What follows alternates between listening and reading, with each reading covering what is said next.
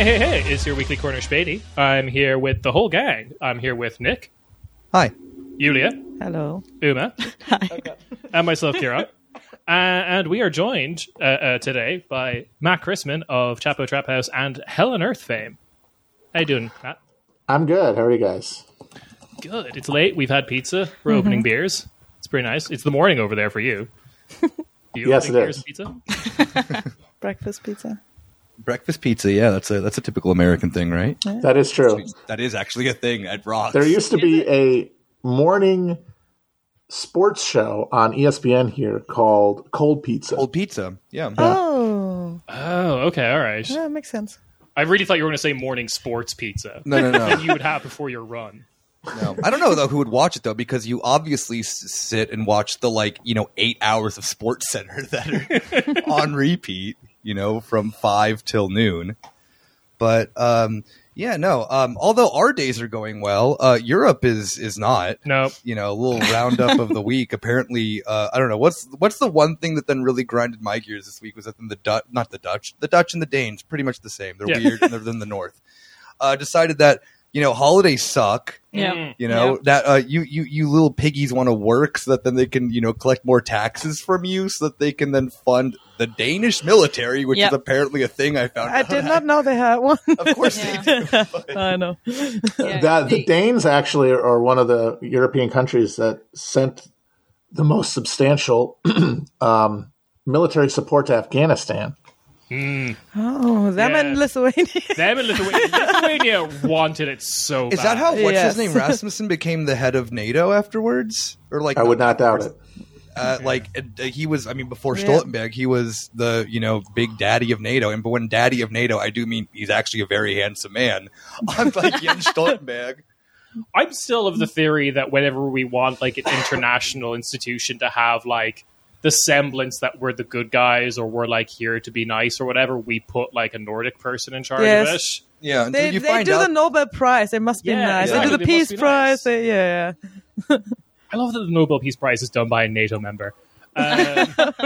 Feels great. But yeah, so for anyone who hasn't been paying attention to this, I mean, why would you? Denmark has used the excuse of the Russian invasion of Ukraine to get rid of a public holiday. Oh my God. Because we can't afford to have a public holiday anymore. We need to buy more guns for Denmark. And this pissed off everyone. Because not only did it piss off who you'd expect, which is the unions and stuff, which are quite strong, it also pissed off a lot of really far right-wing Christians because it was a Christian bank holiday. It's because it's prayer day. It's prayer day. Yeah, Where you spend all day praying. Yeah. Yeah, They well, were so I guess excited to do that. better than working. So So you mean it's the day that then me as a practicing Muslim can, openly pray in Denmark? No, it's with Denmark. That's not allowed. Yeah, on the weird disease island that we are storing you on. Yeah. The Danes. Anyway, I think the only other shitty piece of news before we get into the main thing is that it's now all pretty much confirmed that we are getting a CDU. I don't want to talk about this again. We already talked about this last episode. We As in, can talk We did about not. it. We talked about MILF Manor. yeah, okay, True. whatever. Yeah, Germany. Berlin has a conservative government, pretty much. It's our MILF Manor. It's our, yeah. It's Giffey and her son. Kai Wegner. Yeah, Wegner, her son. Her adult son, Kai Wegner.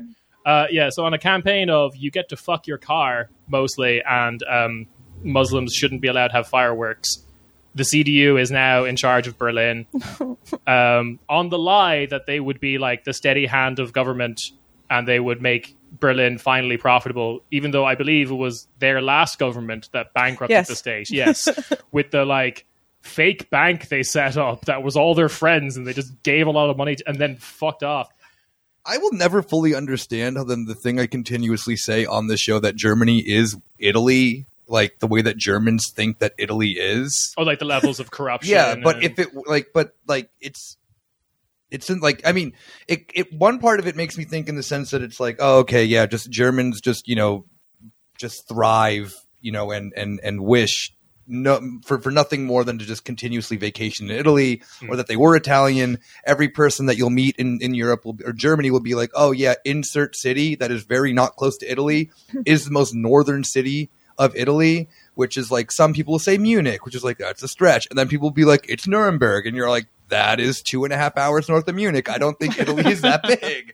But then you just realize it's that like they use the excuse just to continuously have the vibe, and I think that the politics, the continuous just money laundering, corruption, this and that is also another way of them justifying it, that they're all like, island boy life forever, as we've also talked about.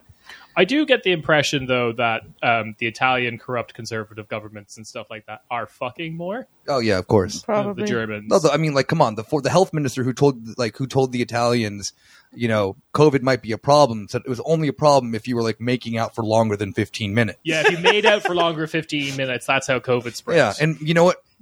According to Italian science, that may be true. God damn it! All right, This is a great transition to the 30 Years' War. Yes, Yeah, German trauma. German trauma. Yeah, and what if a German was a Catholic? Heilige Römische Reich deutscher Nation, bring it back. Italy and Germany, hand in hand. everyone, That always was great throughout history. everyone in Munster kissing for more than 15 minutes. No, we're talking about actually. This is Kieran's chart of hot and cold Catholics. Yes. But Yeah. what if those cold Catholics were even colder, and then the extra cold Catholics were a complete different religion? That looks really similar. So, Matt, I have a understanding of European Catholics, which is basically centered around Mardi Gras and what you do on Mardi Gras, because for us Irish and like Polish people and stuff like that, we don't really go out into the street and celebrate. We mostly just like stay indoors and eat a lot. And Catholicism is about like Shame. being miserable. It's kind of like Hating yourself. being miserable and hating yourself. Whereas like I feel like for Southern Europe, for the Italians, they more focus on the like I can do whatever I want as long as I say sorry afterwards if I like confess it. And then like Yeah, Catholicism really only works as a vibe if the sun's out. Yeah, exactly. I agree. yeah. Jesus always did say, "Sun's out, guns out." Yeah. Like Protestantism was basically invented by cold, miserable Northern Europeans who just could not handle the idea of Catholicism because they just did not have access to the same levels of partying that the Italians who had invented the thing had. Yeah. The like before the. We'll get into it now, but I guess like the beginning of the 30 Years' War, the main one of the main Catholic powers was the Spaniards. I mean, look at all this. And they were great. Yeah, no, but look, even the beginnings of the The Catholic stuff they Church. did in the Netherlands. Oh yeah. Oh. I don't claim them. I wasn't. Sorry. Like, I mean, the thing of I mean, just look at talk about sexiness. Even the origins of Catholicism. Even the Inquisition. not the no, I'm talking about the robes All they right. were Oh my wearing. God, those robes. all right. I know, we were always- listening to Nick's sexy origins. Sexy origins. So, the sexiest thing of Catholicism is that's right, the Nicene Creed. All right. All right. I believe in God the Father Almighty, creator of heaven and earth, so and so and so forth. But it was like, I mean, come on, it was like written in Turkey, and they had like a big, like, multiple year long, get together for it, finding out cute. what is this whole Catholicism thing.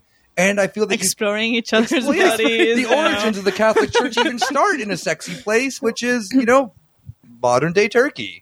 Like, It's a it's sexy warm, place. it's sexy, it's in the, this is in the period of time also when then, like, it's slowly turning into the Byzantine Empire, I guess, with this is 200, 300 AD, right? No, it's still too early. Yeah. Anyway, Don't look at me. Anyway, Flash Europe forward. is changing. Flash forward, Catholicism's beginnings even start though in like a sexy island town, not island, but like a Island coastal town. town. I mean, Island. yeah. Island boys. Anyway, Yeah. so one of the reasons we have you on, Matt, is because you are doing this show with Chris Wade, Hell on Earth, about the 30 Years' War and the Reformation as well as the kind of like backdrop to the 30 Years' War. And I am kind of curious as to how you kind of like came upon the 30 Years' War, like why you found it fascinating, why you think it's like worthy of a 10-part, I believe, series. Well, it was suggested to me by Chris. We were looking to do another project together after we'd done our Hell of Presidents show, and he thought that it was a very interesting topic that had never really been covered in a podcast format before, and I thought that's true too, because I had read C.V. Wedgwood's 30 Years' War a number of years previously, and it stuck with me because it's a very well-written book, and it really did bring the era alive.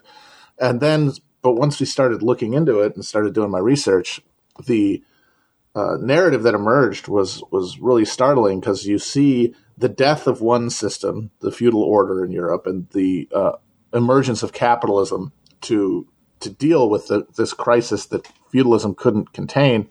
And the forces unleashed by that crisis moment are very recognizable to anyone living in the early 21st century, at a time when capitalism is in a similar crisis and is creating its own superseding model. One of the main things that struck me is how the advent of mass literacy was creating an entirely new form of subjectivity, and how that's very similar to how we are being reshaped by the internet at the current moment. You're basically talking about the idea that people are just kind of like believing whatever they kind of like want to believe, and this is pretty, like this starts with like print, and then you're kind of like talking about how this maybe relates to QAnon and everyone kind of living in their own various realities. Is that fair to some? I mean, that's part of it. For one thing, just having a literate public means that people's imaginative conceptions of themselves and how they relate to the world changes, and they're able to they take these systems of symbols and create these imagined communities out of them that previously would not have been possible to keep in your head when life was much more locally prescribed. But yeah, then part of that it becomes is this illusion that takes hold when the symbols that we encounter in our printing material gain a similar sense of reality to the world that we observe around us, and then we find ourselves, without even knowing it, building realities out of the air because we have conflated these two things. In fact, there actually is sort of a proto-QAnon during the 30 Years' War, or preceding the 30 Years' War, that has a real influence in the course of it, when these anonymous pamphlets that are claimed to have been written by groups of learned, godly men called the Rosicrucians claim to be working behind the scenes to bring about a final confrontation with Catholicism in Europe and the final overthrow of superstition and tyranny, to be replaced by a new Christendom of light and rationality and reason.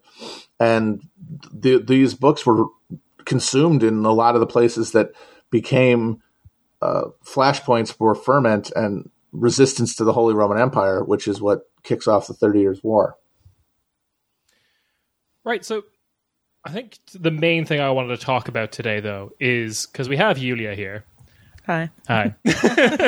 Someone born of these, you know, in these born in the land of Luther. Exactly. You're not from Wittenberg? No, I'm not. Oh, okay. Yeah. Well, what is it? But like a lot of the shit that you talk about in Hell on Earth does like take place in Yulia's neck of the woods.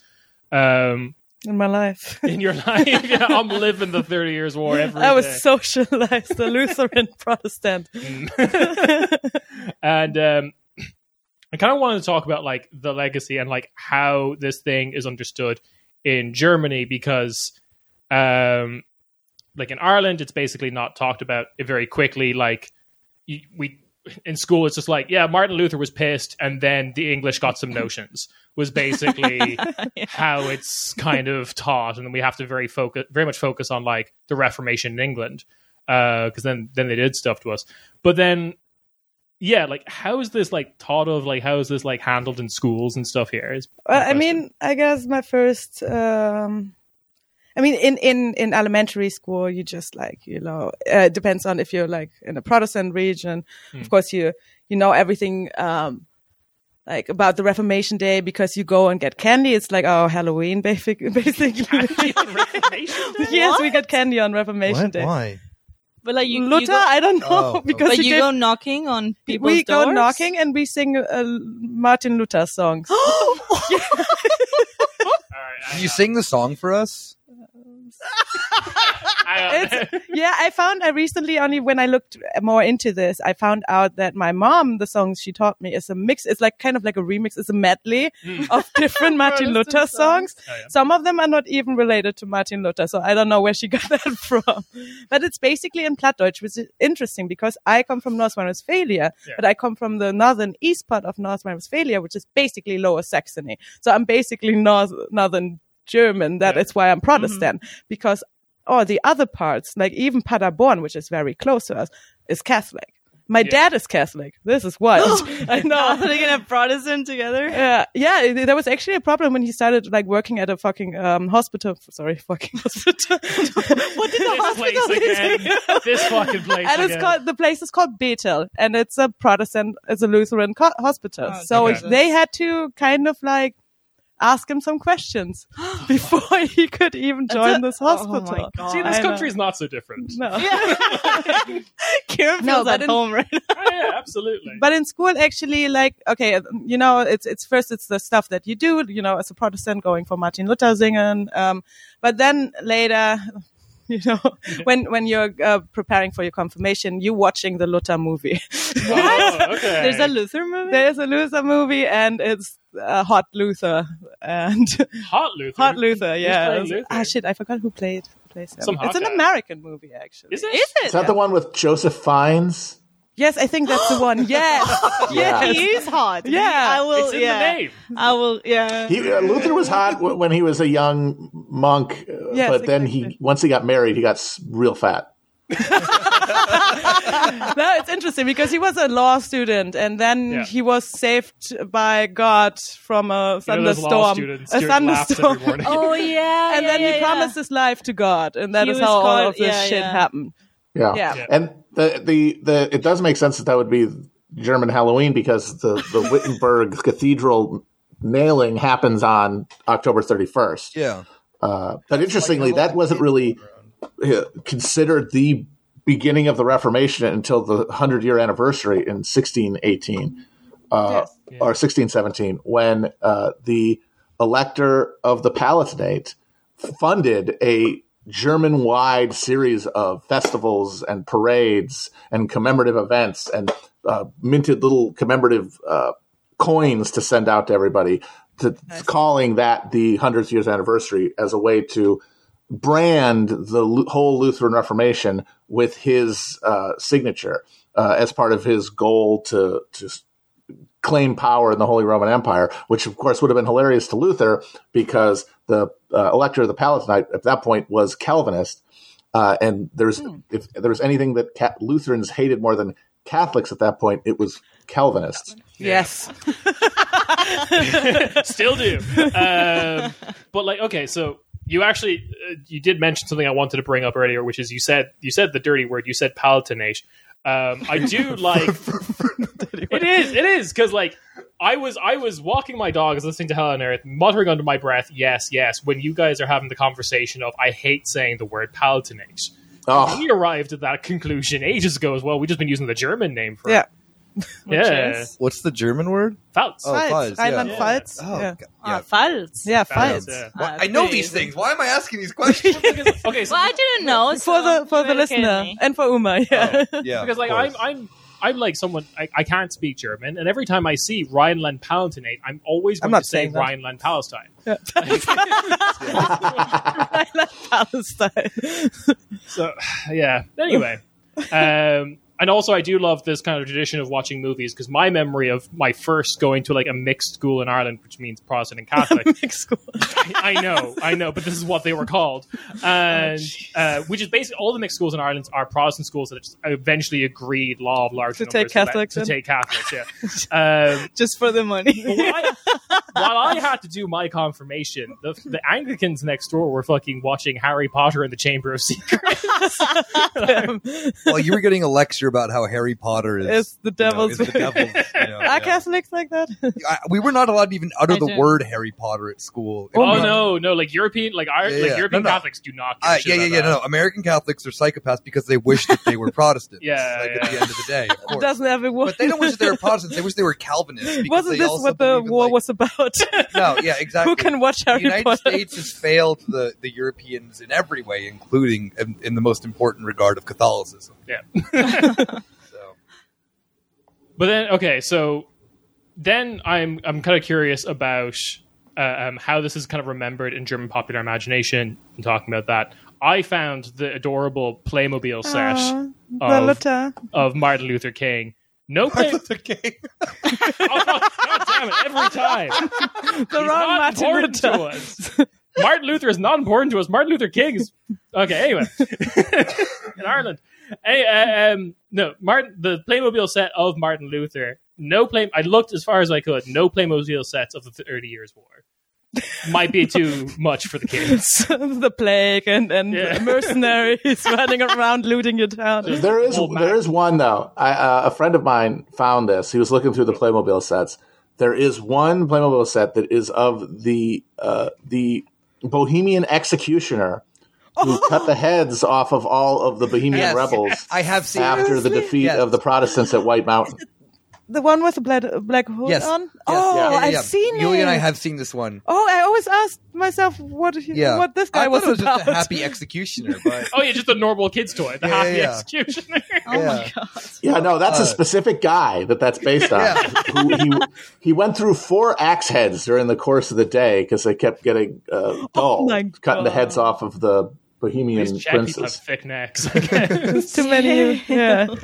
Oh wow. oh my goodness! Or like, I mean, a really cool Playmobil set would be which is it? The Münchner Dome. Oh yeah, with the cages full of the, the cages, Anabaptists. yes. That would have been awesome. The Wiedertäufer ones. Yeah, that Yeah. is a beautiful one. Yeah, that'd actually. be a really cool Playmobil set. With tiny little cages. Yeah, yeah. That was one of the very first time because Yulia mentioned this to me, and we went to Münster for the first time, and then like look, point up there, and then there's they're still there. Like, They are still did not there. take them down. No, And I didn't believe you. You Germans have issues. I Like, mean, no, I'm sorry. There was some state city officials or monks who were just like, we have to power through the first 10 years of the bad smell. That will go away. until it's all dissolved And then into it'll be human worth it. mush. It's sunk cost fallacy. I'm putting To up be with this. fair, the rest of Europe probably smelled pretty shitty as well. Oh, too. yeah. You could hide the smell of a dead body pretty well in Münster city center. They literally had that New York Times headline ages ago of scientists have figured out what Europe smelled like in the Middle Ages. I'm like, yeah, Death. awful, mud. why would they want to know that? That was I was reading a history of Berlin, the city. And Yeah. they were mentioning the sense of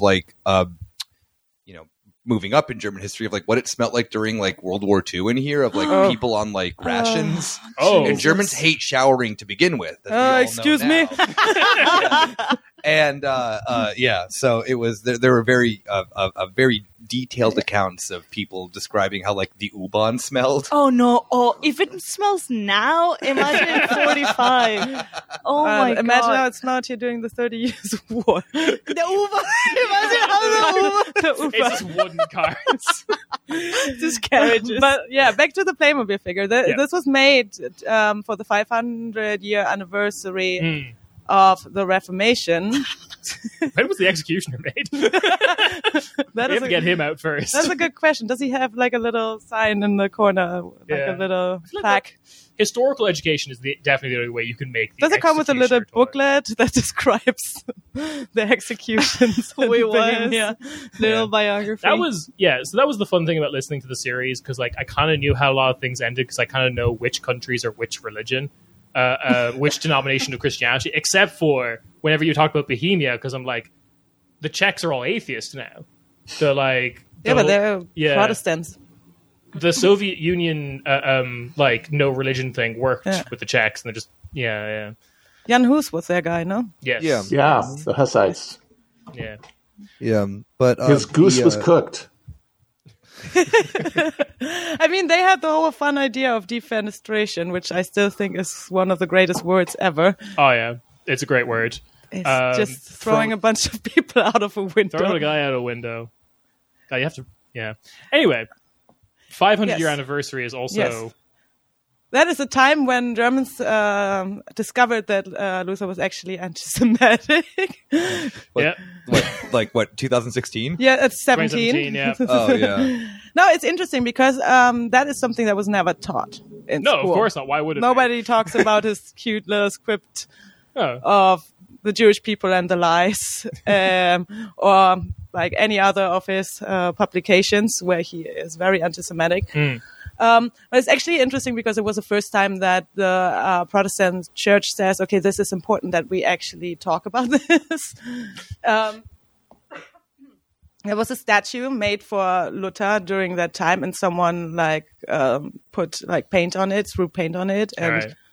so actually the 500 anniversary, not anniversary, anniversary was, I think it was the first time that it came to a public awareness that this dude could be problematic. The handsome guy from the movie. Yeah, even hot people can be anti-Semitic, we found out. Yeah. It's unfortunate. Also, Barack Obama's last time he ever came to Germany and spoke was at the 500th anniversary of the Reformation. It was actually Barack Obama. Sorry. It was a super big deal, remember? Because it was his first and only time he had come back since he'd been president, and Did he was talk about all Martin Luther? I don't know what he talked I about, suppose so. No? but Or what? he You was. have to at least mention it. Yeah. Was he invited for this? Is he Protestant? How's it going? Was he invited? He was. for Remember, that? he met with Merkel. He just showed up. Guys. How do you not remember? All of Midtown was closed off because. So that he Oh yeah, could I be do like, remember. I do remember. Angie, I love you. Glad to be back. Just makes his opinion known on transubstantiation or whatever. Yeah. There is only one God, the Father. Yeah, but going back to how it is remembered in Germany and how Germans feel about Luther, it's interesting because Luther was actually used in many cases when it came to war efforts or when it came to National Socialism, like the Nazis, because in his You know them. yeah, you know those I tried to say the action anyway. Nazis. Okay, Nazis. You know? Yeah, because this script that I just mentioned, this publication was actually it has this passage in it where it says you should burn down the synagogues and destroy the houses of Jewish people, and this is what later after the Reichspogromnacht a lot of people based their actions on and said yeah, man, Luther said it. We're so- just good Protestants. yeah, we're just good Protestants over here, and The Catholic Germans didn't need much convincing either. I it's just to be yeah, perfectly honest. Yeah. they don't need a Luther to base their No, they're just on. look at the Catholic kings of Spain. Yeah, exactly. They did so well in 1490. Did it first. I mean, now they still have Mel Gibson for that, so it's cool. But it's interesting because you see this rhetoric coming up every time Germany goes to war, or German Fürstentümer or whoever, because in during the first or before the First World War, it was actually there was an effort by the war parties to denounce all the myths about the 30-year war and that it was such a terrible time. They said okay, people are kind of overreacting, so it's totally fine to go back to war. But on the other hand, other efforts were to compare people like Hindenburg to Luther and saying okay, we have to join this war because we don't want foreign troops in this country again. So we don't want the devastation of the 30-year war in Germany again. So we have to go to war. Basically. And they compared Hindenburg to Luther and saying the words that he's saying it's just Luther speaking to the people, and they kind of believe me, I was there. I was there back then. So they kind of turned him into the great Protestant commander. Okay. Weird. But there's one thing that we kind of chatted about just before recording that I want to talk about now, which is the 30 Years' War being Germany's first inflation scare. And people suggest that, yes. Yeah. And Matt, if you don't know, in modern German politics, the fear of runaway inflation, mostly this thing that can totally happen in modern day Germany that I'm so afraid of every day, is basically the excuse for why we can't have nice things, why our internet still sucks, why the Bahn is going to be rebuilt in 2070 they changed it to today. Other they're not like putting any money into the train system ever again. Why we all still pay cash and not with cards. Yeah. Oh yeah, that's the great one. Yeah, you can't use cards for anything. Mostly, the thing that's often referenced is the inflation in like the interwar period. Yes. Yeah, that's the one that's referenced. But this is supposedly goes deeper, and I'm not sure if you've covered it in the 10 Years' War, but like in 30 Years' War. In the 30 Years' War in we made it shorter. But like, what is the inflation scare? Like, what happens? Yeah, we talked about this. So, in the very early days of the war, every principality had this imperative to pay for military mobilization, and that cost money. So, there had for years been a practice that disreputable types could do in the margins of the German monetary economy that became central in a way to raise funds. So there were two types of currency that were minted in the Holy Roman Empire at this time. You had the large gold coins that were used for large scale transactions, and the minting of those was highly regulated, and the patents to mint it were held by only a few principalities. But for smaller day-to-day transactions carried out with smaller denomination silver coins, there was much less regulation. It was also a less profitable endeavor because the denominations were so low that the costs that went into minting the coins often didn't end up being recovered by their production. The way you could make up for that is to cut the edges off of the coins and reduce the silver, the precious metal content of the coins, and then take the clippings and turn them into more money. And that was something that happened at the margins of the German economy for decades. But with this new imperative, this new monetary demand, all of a sudden mints started springing up all over Germany. And it became practice to go to a principality across a border, collect the coins with X amount of silver in them, bring them back, clip them off, then send those clipped coins out and exchange them for more good coins. While this was happening all over the place, all of these principalities were doing it. It was a way for speculators to make a bunch of money very quickly.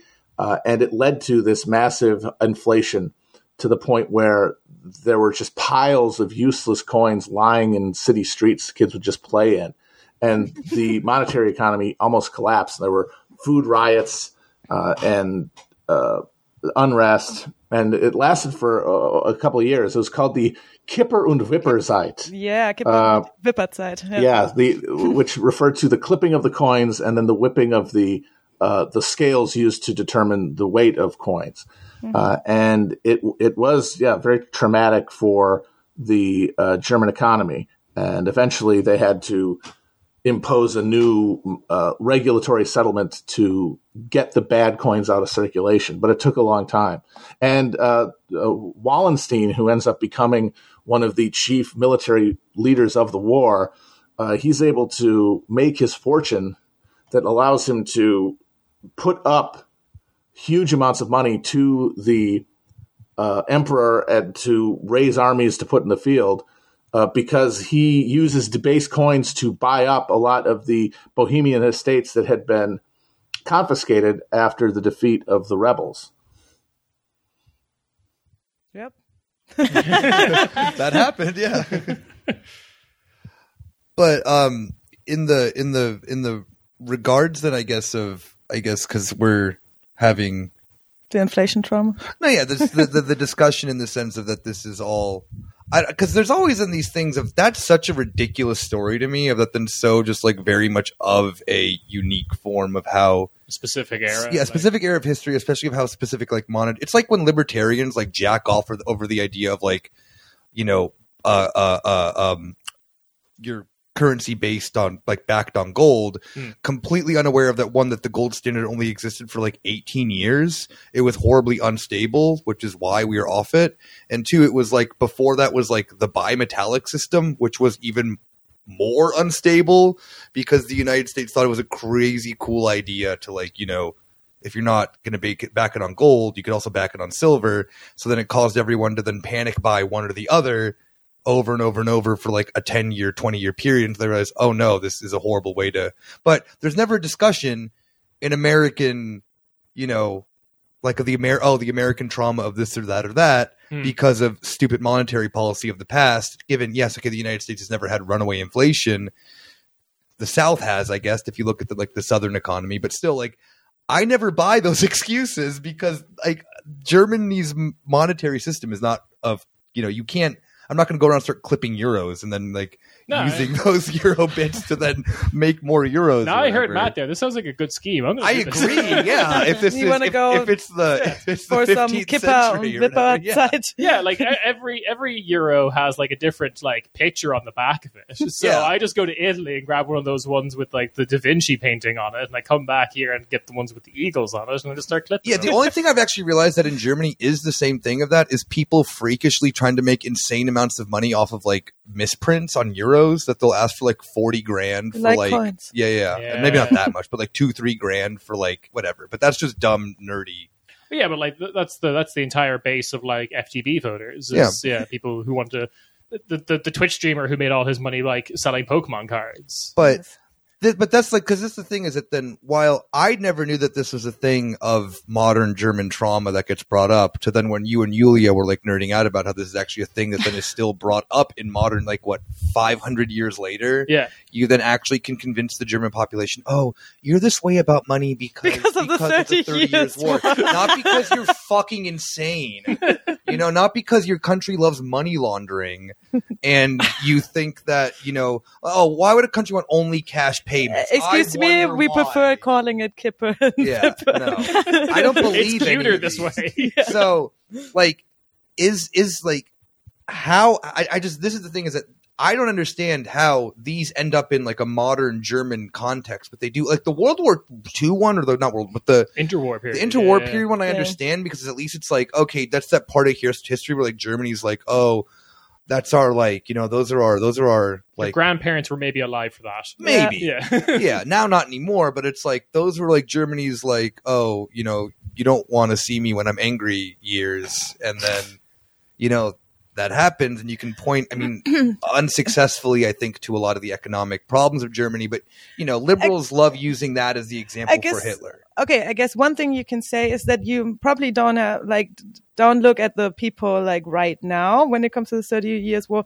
but during the time when Germany had nation building efforts, because Germany was a delayed nation state, also because of this and many other reasons. But it's interesting that during early 1900s or 19th century, I always mix that up. During the early 19th century, everyone who was kind of like trying to build a national identity, etc. There were a lot of reference to that time as well. Like even Engels mentions it, which is interesting. Yeah. Later on, now I forgot what I wanted to say. But like one of the things that's mentioned in Hell on Earth is that there is an account or like a fictionalized account of the 30 Years War. that was like a bestseller? Like someone wrote it that was like a kid during it. He was a veteran. He lived through the whole thing. His name was Grimmelshausen. The Adventures of Simplicissimus, or the hell I can't say. Simplicissimus. Yeah, it's like the foundational German novel, really. Like yes. Yeah. And that is, actually something, I forgot good that you're mentioning this, because this is actually something that was discovered then, also during the time when they discussed on what should Germany be, when there were efforts we should all read this terrifying book. We should. No, and it's still in the canon. Yeah. Like when you're like a German literature student, or like in general, it's in the German canon, this book.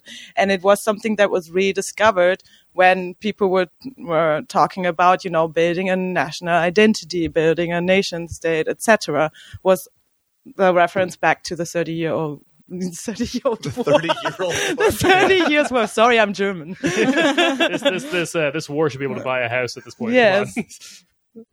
Some people, and I think maybe that is bullshit, even say that the anti-French sentiments, all of Europe has that, though. Are based on the Westphalia peace treaty. Oh, interesting. Okay. Because wait, this is when they get Alsace, right? Yeah, exactly. Yeah. This is where, and I mean, it was the French, it was what's his name, Richelieu, Richelieu. Yeah. And Gustav, who then built the alliance, where people say this is not, where you can see it wasn't only a confessional war, because this was a Catholic dude and a Protestant dude, and this was also about territorial interests and Vormachtstellung. It's about sticking it to the Habsburgs. Yep. Who's dominating Europe? Yeah. Okay. And everyone hated Frederick, so fair. Yeah. Everyone hates the Habsburger. Come on. Yep. Which okay. This is something a bit of an aside, but Matt, have you been keeping up with the modern Habsburgs? I know one of them loves to tweet. Yeah. And one of them is a race car driver, I think. Yeah. Oh, that's all I know. There's a race car driving Habsburg. It's a royal race car. The tweeting one is also, I think everyone forgets what his actual job is. He is Hungary's representative at the Vatican City. What? Yeah. It's very fitting, though, that those are those two guys' jobs, because those are the modern equivalents of the jobs that unlanded nobles would have. You either a diplomat. There's a church, of course, but you can either be a diplomat, or being a race car driver is basically being a knight. You go out there in your livery with your colors and your standard, and you compete in the field, and you show everybody that you're the better athlete, and then everybody throws you a big party. Did I ever tell you? Did I on this? Obviously, never told Matt this.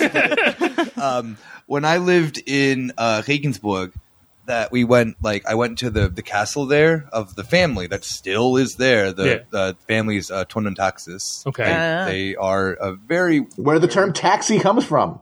Yes. They have the imperial monopoly on the mail routes. Oh wow! I thought it came from the Greek word. Well, the Greeks always say that. But whatever, never mind. Interesting. I just assumed, but then with the Greek word for taxi spelled wrong because of because of how we spell taxi. Yeah. Fuck, damn. Yeah, it's from this. I think. Holy shit! Yeah, okay. But anyway, it's broken. I went to the So the thing that then's really funny, obviously, because it is Bavaria. They're very proudly Catholic. Oh my god, they have a church on top of a church on their lands, as everyone does. There's a church for the church. Exactly. Yeah, tiny but church. The funniest shit is that they obviously still live in this house, and I think that then that of either a Twitter personality poster or the race car driver, because literally it was and here's what they do now, and they all are either horse girls but professionally, or the one son is a race car driver who then in his room has and I swear to God, this is it's 15 feet tall, just a bust of his head. Nice. I need that. Protruding out of the wall. It is insane. His own face. His own face. Hell yeah. Yeah. But so I think we're being a bit unfair to the posting Habsburg, because he is also an author. He is also a children's author. Oh. He wrote the book Dubby the Double-Headed Eagle. Oh my god, yes.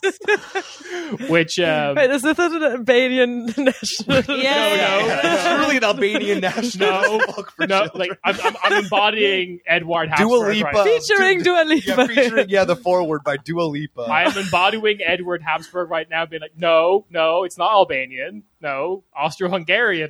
Yes. Obviously. No, he's just very much a fan of the Greek patriarch. Mount Athos is his dream kingdom. Where does that come from in Europe? Of just like, yo, eagles are sick, but imagine if they had two heads. That's pretty cool. That's pretty cool. The weirdest one is that, all right, so the mascot for the Athens Football Club, AEK, or AEK, Yeah. which is literally translates to then, it is not the Athletic Club of Athens. No, it is the Athletic Club of Constantinople. Yes. No. Do you know what their logo because- is? No, but no. Yeah. They're a far left wing club, which is Yes, even they are. funnier. So they have How? how because they're all refugees from Constantinople. Why they're called that, but their logo Yeah. because of that in the weird sense of them like the diaspora thing Yeah. is the double-headed eagle. Just it is the double-headed eagle on a yellow background, and their colors are black and yellow, and their Black and mascot is a person in a double-headed eagle costume that runs around the So field scary. and like does shit, but it's these two heads that are like wobbling around. And it can't stay still because it's like not made right. Because obviously, No, but they need to do They don't have the budget The for the problem- two heads. they need to do like that like 2-person horse costume thing. yeah, they do, Two people in there. and it is frightening. Yeah. The problem is that I have a sweater because I like the team, but on the back of the sweater is It's a a huge double-headed eagle. Yeah. Yeah, the club's logo and the club's politics do not match, Yeah. which is very funny. yeah. But yeah, why double-headed eagles though? Because they're cool. Yeah, because they're cool, I guess. But yeah, there's a children's book written by Edward Habsburg about how we need to bring back the Austro-Hungarian Empire. Oh, it's Um, beautiful. I thought it was a picture book, but it's actually an illustrated novel. Oh, Yeah. it's an illustrated novel. Illustrated novel. It's for readers aged 8 to 12. Thank you very much. I'm a sophisticated Habsburg. No, okay. Is there any other German legacy stuff we need to bring up? No, No? Okay, good. Because I want to get into like just weird shit. except for Oh. that I really like the head of the Protestant church that was actually bringing up the anti-Semitism during the jubileum anniversary. Unfortunately, she's not the head of the Protestant church anymore, of the Lutheran church. Why? Driving under influence. Oh, hell yes. Yes. Wait, so the head of the Protestant church here drunk drives? Yes. That's a Catholic thing. No. You gotta know. Here, the Protestants are kind of fun. Drink driving. Drink driving. Yeah, absolutely. I believe. No, because it's Protestantism. Oh, have you seen our Catholics? They made a pope and he was scary. He just died. Oh yeah, that Ratzinger? Oh, yeah, that guy. The that's Catholics here are scary. Here, the Protestants are kind of like, wee, drunk driving, marrying same-sex couples, stuff like that. Yeah, absolutely. they're kind of like They're on the bleeding edge of drunk driving rights. Okay, so there is just other shit from the 30 Years' War I want to bring up. Other like various things I got reminded of while listening to Hell on Earth. About 2 years ago, I became obsessed with 30 Years' War because of a particular book series. Matt, have you ever heard of the 1632 book series? Yes, I never read them, but I have heard of them. It's a pretty wild premise. Yeah, for anyone who doesn't know, the 1632 series by Eric Flint is about if a town in West Virginia gets teleported back to the 30 Years' War in the middle of Thuringia. Thuringen? Thüringen. Yeah. Why? Comes up with that. That's a guy who has written like 1 million books and is probably still not making a living off of it. He's just like one of those like sci-fi fantasy writers who can just crank out a new book every year, but it doesn't pay the bills. Okay, He's Matt not was like talking that. about earlier the problems of literacy. Yeah. Maybe like We get everyone to read this. yeah, maybe this will have people reconsidering maybe people shouldn't have too many thoughts floating around the heads and the ability. I to think this write sounds down. interesting. I want to know more. Yeah, so like, spoilers for the first book, but like the Habsburgs sent in the Croats to deal with this West Virginian town, and they just all have like semi-automatic guns.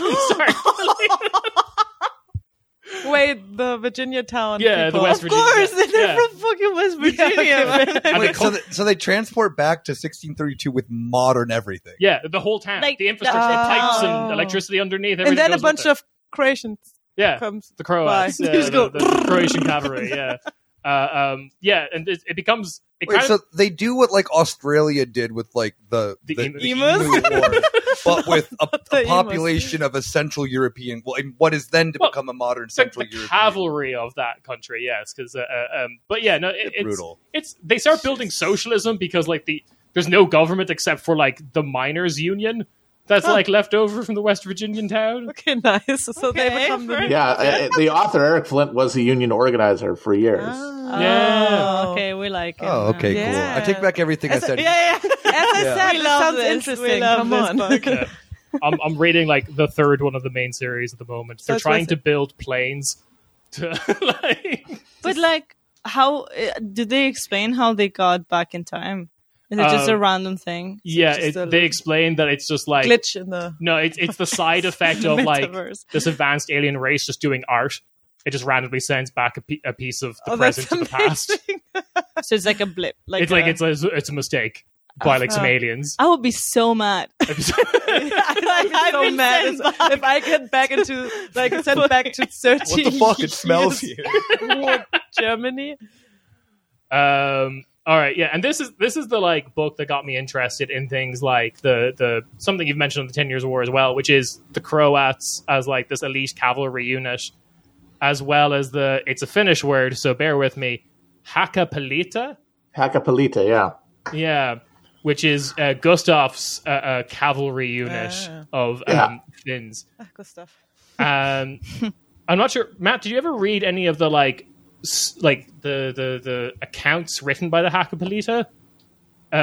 Because there was some ones I found there where like they're basically all rolling their eyes at this Swedish man saying there's only one god. Yeah, the Finns were like barely Christian at that point. They're mostly mostly pagan. In fact, when Sweden during the same period was trying to do their own North American settlement, New Sweden in what is now Delaware in the United States, it was this thick morass of uncleared forest. And so they sent to clear it a bunch of Finns who were forest dwellers. Yeah. And as soon as the Finns got to New Sweden and made contact with the local Native Americans, they were just like, oh, you guys like trees too? Cool. And just joined them. Nice. And now there's still just like an indigenous tribe in America, just like all in Finnish people. They just have like murals and stuff of like black metal album covers of everyone posing in the forest in all black. Yeah, the Croats, you can blame them for why if you go to a funeral, you got to wear a tie. They were called the Kravaten, and they had these bright red cravats around their neck, which over time became fashionable in Europe and got whittled down to the necktie. Yeah. Oh, that's so funny because that is a word we use. Yeah, the German word yeah. is Krawatte. Yeah, that comes from those Croats running around Germany, cutting everyone's heads off. Oh, nice. Damn, they look good Looking though. stylish, doing it, yeah. Like, And the Finns and the Croats were the ones that, if you were a peasant, you didn't want to encounter because they were the most linguistically alien. Like they were going to have the hardest time communicating with you, so they were most likely to just cut through everything and lop your head off and take your grain. Yeah. If you ever visit like Croatia today, they are very proud of the fact that they invented the tie or can take some sort I've of credit. been to Croatia. They not have like sometimes. in the middle of like Split, which is I am. yeah, great city built in like an old Roman general's house. So it's just like ancient Roman architecture, and there's just like a gap in the middle of it.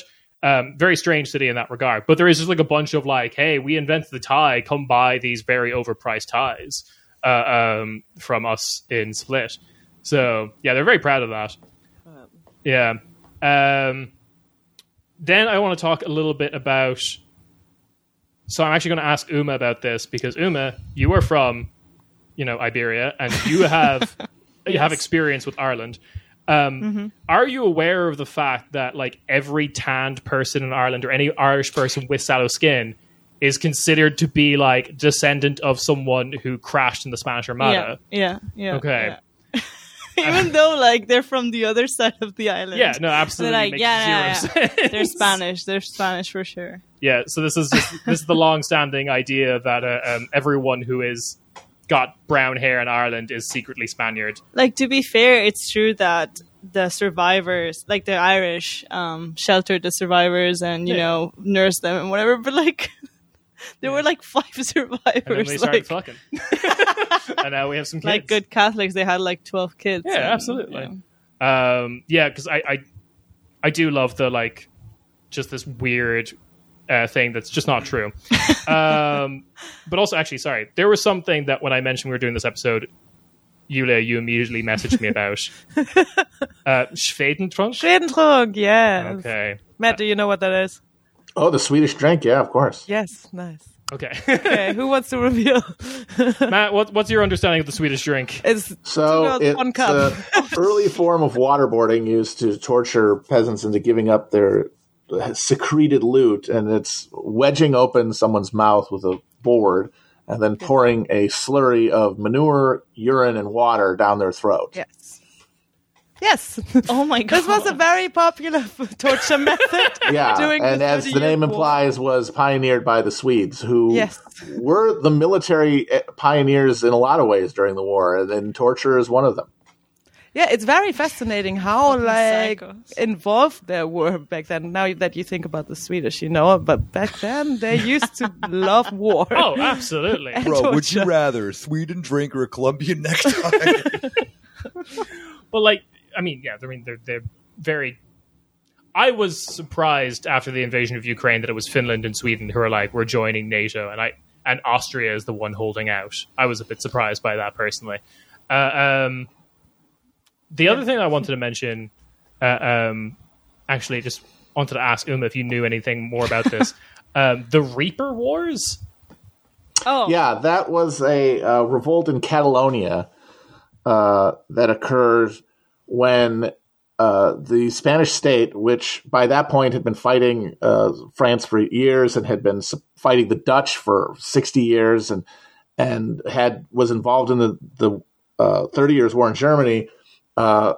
This whole time, the war was increasingly the cost of the war and the provisioning of soldiers of the war was being borne more and more by the central Spanish states, like Castile, Andalusia, and Catalonia, which prized its independence, was very standoffish, and their government refused to supply money or troops to the central government. And as a way to get the Catalans to pull their weight, the Spanish sent an army into Catalonia with the idea that they would gather troops and supplies there for an invasion of France. And in so doing, they rubbed the local population the wrong way. Because during this period, troops, there was no real infrastructure to quarter and supply troops outside of civilian infrastructure. So troops would be put in people's homes. This is why the U.S. has a Third Amendment, which a lot of people look at now and they go, what quartering troops? What is this? That was a real imposition by governments in the early modern period. And the local Catalans got fed up with it, and there was a revolt that began in Barcelona by these itinerant farm laborers called reapers who killed the local viceroy and expelled the Spanish leaders. And it led to a half-decade-long war with the Central Spanish Authority. The French invaded to support the Catalans. An independent Catalan republic was declared. And this led to sort of a whack-a-mole for the Spanish because to put down the Reaper War, they requested that the Portuguese send an army, and Portugal was also not happy with being part of the Spanish Imperial Iberian Union. And they used that request as a pretext to have their own revolt and overthrow the Spanish. And the reason that Portugal is an independent country today, which you look at the map and you kind of wonder how did that happen, is because eventually Spain, with its declining revenue and state capacity, was forced to choose which part of their territory to recapture, and they put their focus on getting back Catalonia, which they succeeded in doing at the cost of letting Portugal go. Yep. Yeah. So I mean, actually, because I'm obviously, Matt, you don't know, but I'm Catalan, and our national anthem is literally called "The Reapers" of hell Santos, yeah. and Hell it's yeah. based on this.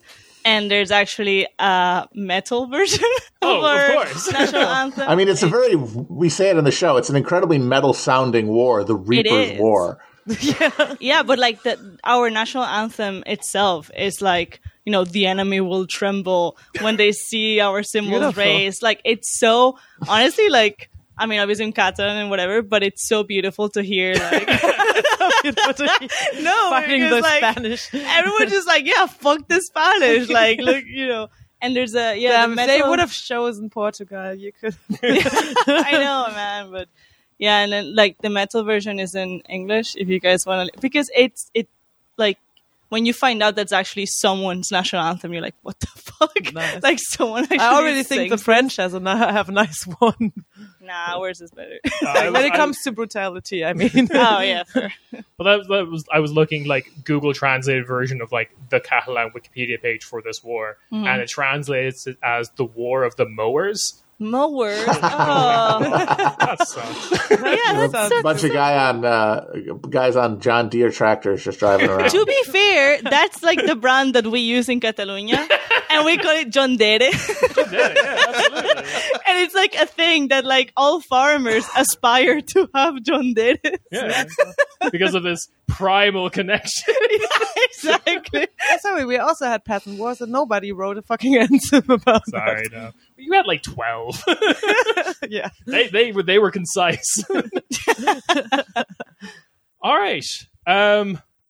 I think that's everything You don't want we to had. talk about the Westphalian Peace Treaty? Oh god, yeah, go for the Westphalian Peace Treaty. Yeah. Absolutely. I just want to mention Shout out Oh to yes. Mention the fact that it's yes, yeah, absolutely. about Münster, how the population during the treaty conference basically doubled in size of the city of Münster and Osnabrück. Yeah. Like back then it was 10,000, then it was 20,000, and that was because a lot of people like jesters, like artists, etc., came to the city. Yes. Also sex workers. Yes. So basically, and that is what Kieran said, turning Münster It's Davos. into the Davos of its Davos. time. It's become Davos.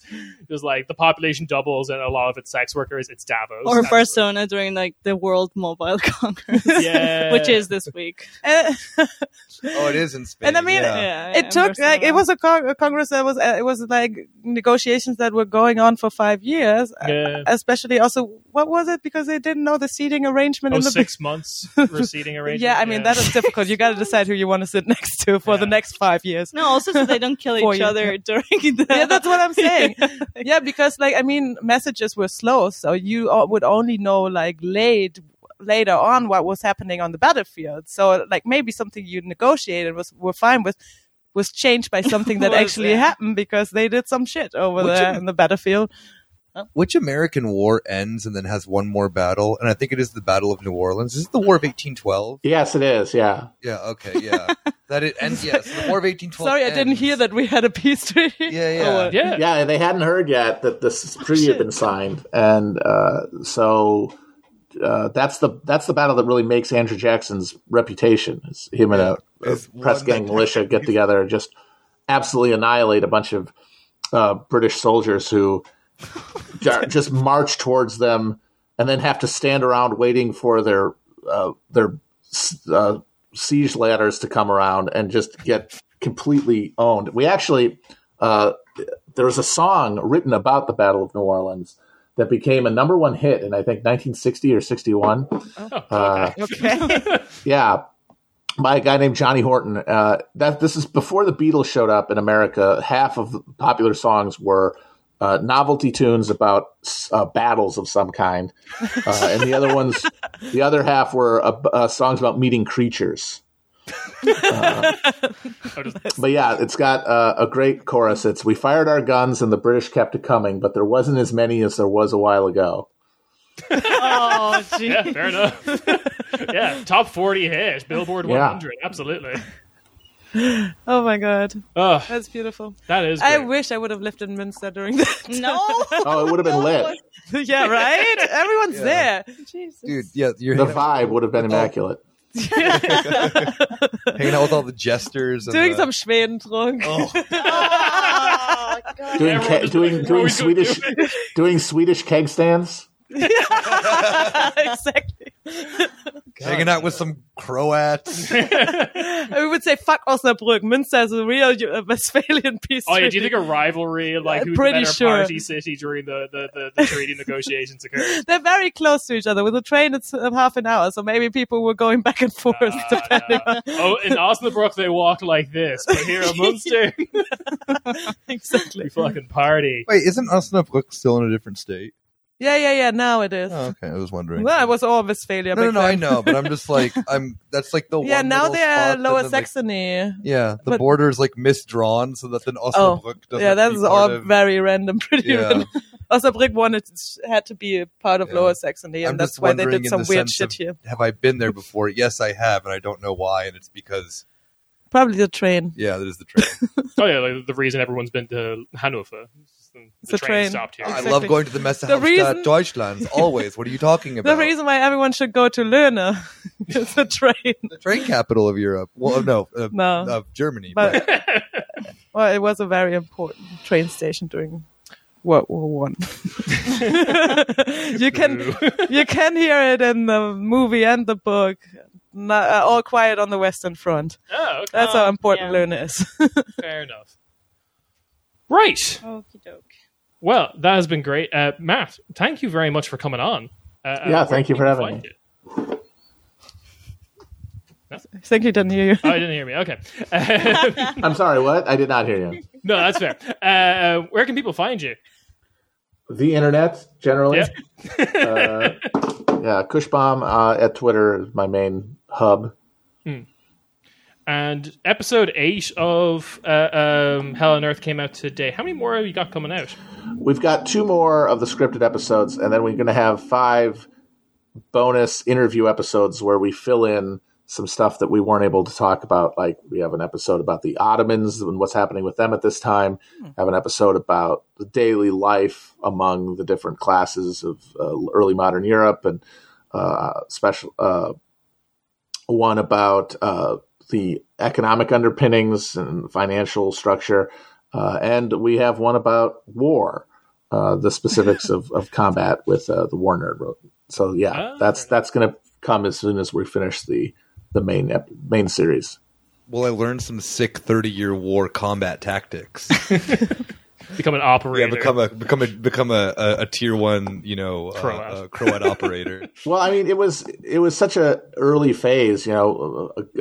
Firearms were so relatively new that you could really literally blow people away with things that seemed pretty intuitive. Like one of the things that the Swedes brought to battle that was initially very devastating is they trained to produce synchronized volley fire, which you'd think, duh, but nobody else had really gotten that down yet. And so they were able to win a lot of early battles that way. But then that created its own innovation when the Spanish and the Imperials eventually realized that you could just duck. These pro tips and more. Yeah. I just today found out that they actually had muskets during the war. Oh, yeah? Yeah, I thought everyone was fighting with swords. I don't know. Sounds like a sword thing to me. I mean, they throw people More like out a of fence, spear, out of like windows, and a big ass come on. Was the There were swordsmen, but the main things were muskets and then pikes. Big, long, pointy sticks. That's the word, not Yeah. spear. Pike. Spear. Yeah. Pikes. Okay. Yeah. There's something else. halberds? That was another one, right? Yes, halberds. By the 30 Years' War, halberds were mostly ceremonial, but they in the late Middle Ages, the Swiss kind of revolutionized war in Europe with their use of halberd tactics. They were able to do these incredibly fast charges with halberds and just hack at people, and became the most sought after military force. And Swiss mercenaries became the most valuable military commodity during the period. And then it created this whole market for German knockoff mercenaries, like German Landsknechts were who you could get if you couldn't afford the Swiss. Yeah, and wow. they become a massive thing that then made in Germany. No, that then comes during the American War of Independence and shit like that. Huh? Like, yeah, like The Hessians. the Hessians were like massive mercenaries and shit funny. like that. Yeah, Well, also Yeah. there was and also in other conflicts too around. I mean, in a lot of ways, Germany is Switzerland if you can't afford Switzerland. I mean, Very expensive. what's cool about Germany and the German lands in general is that it's a lot like Pandora in that you've got different territorial types of Germans. You've got the Swiss mountain Germans and the Austrian mountain Germans and the Dutch swamp Germans, the Bavarian forest Germans, the Pomeranian sand Germans. Yeah, it's actually so What am crazy in I? the sense about how this. I mean, like I know that we've like more or less. I mean, this is me.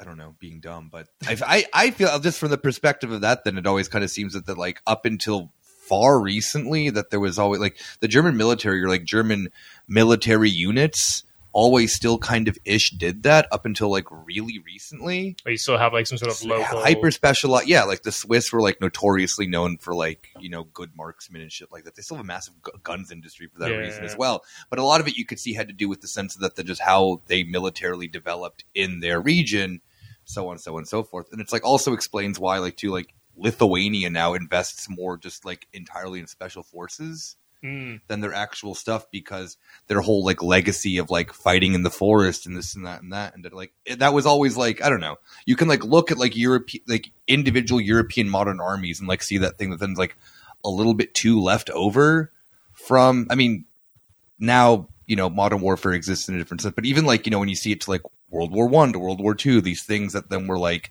still existing in the German military, especially that the German military is like, especially with Hitler being just like a fanatic of nerd shit, was like, oh, you have to like maintain all these things, you know, these like hyper specialized weird groups of like, you know, whatever, like, I don't know, just like, you know, special mountaineer troops Yeah, or the some shit. Alpinists, Exactly. yeah. Yeah, which then end up becoming then attached to a lot of like paratrooper things and whatnot in the Nazi military and shit. There's a And they scene get in their- Band of Brothers. Exactly, and they get their fucking asses kicked in No. in where is it? Is it Crete?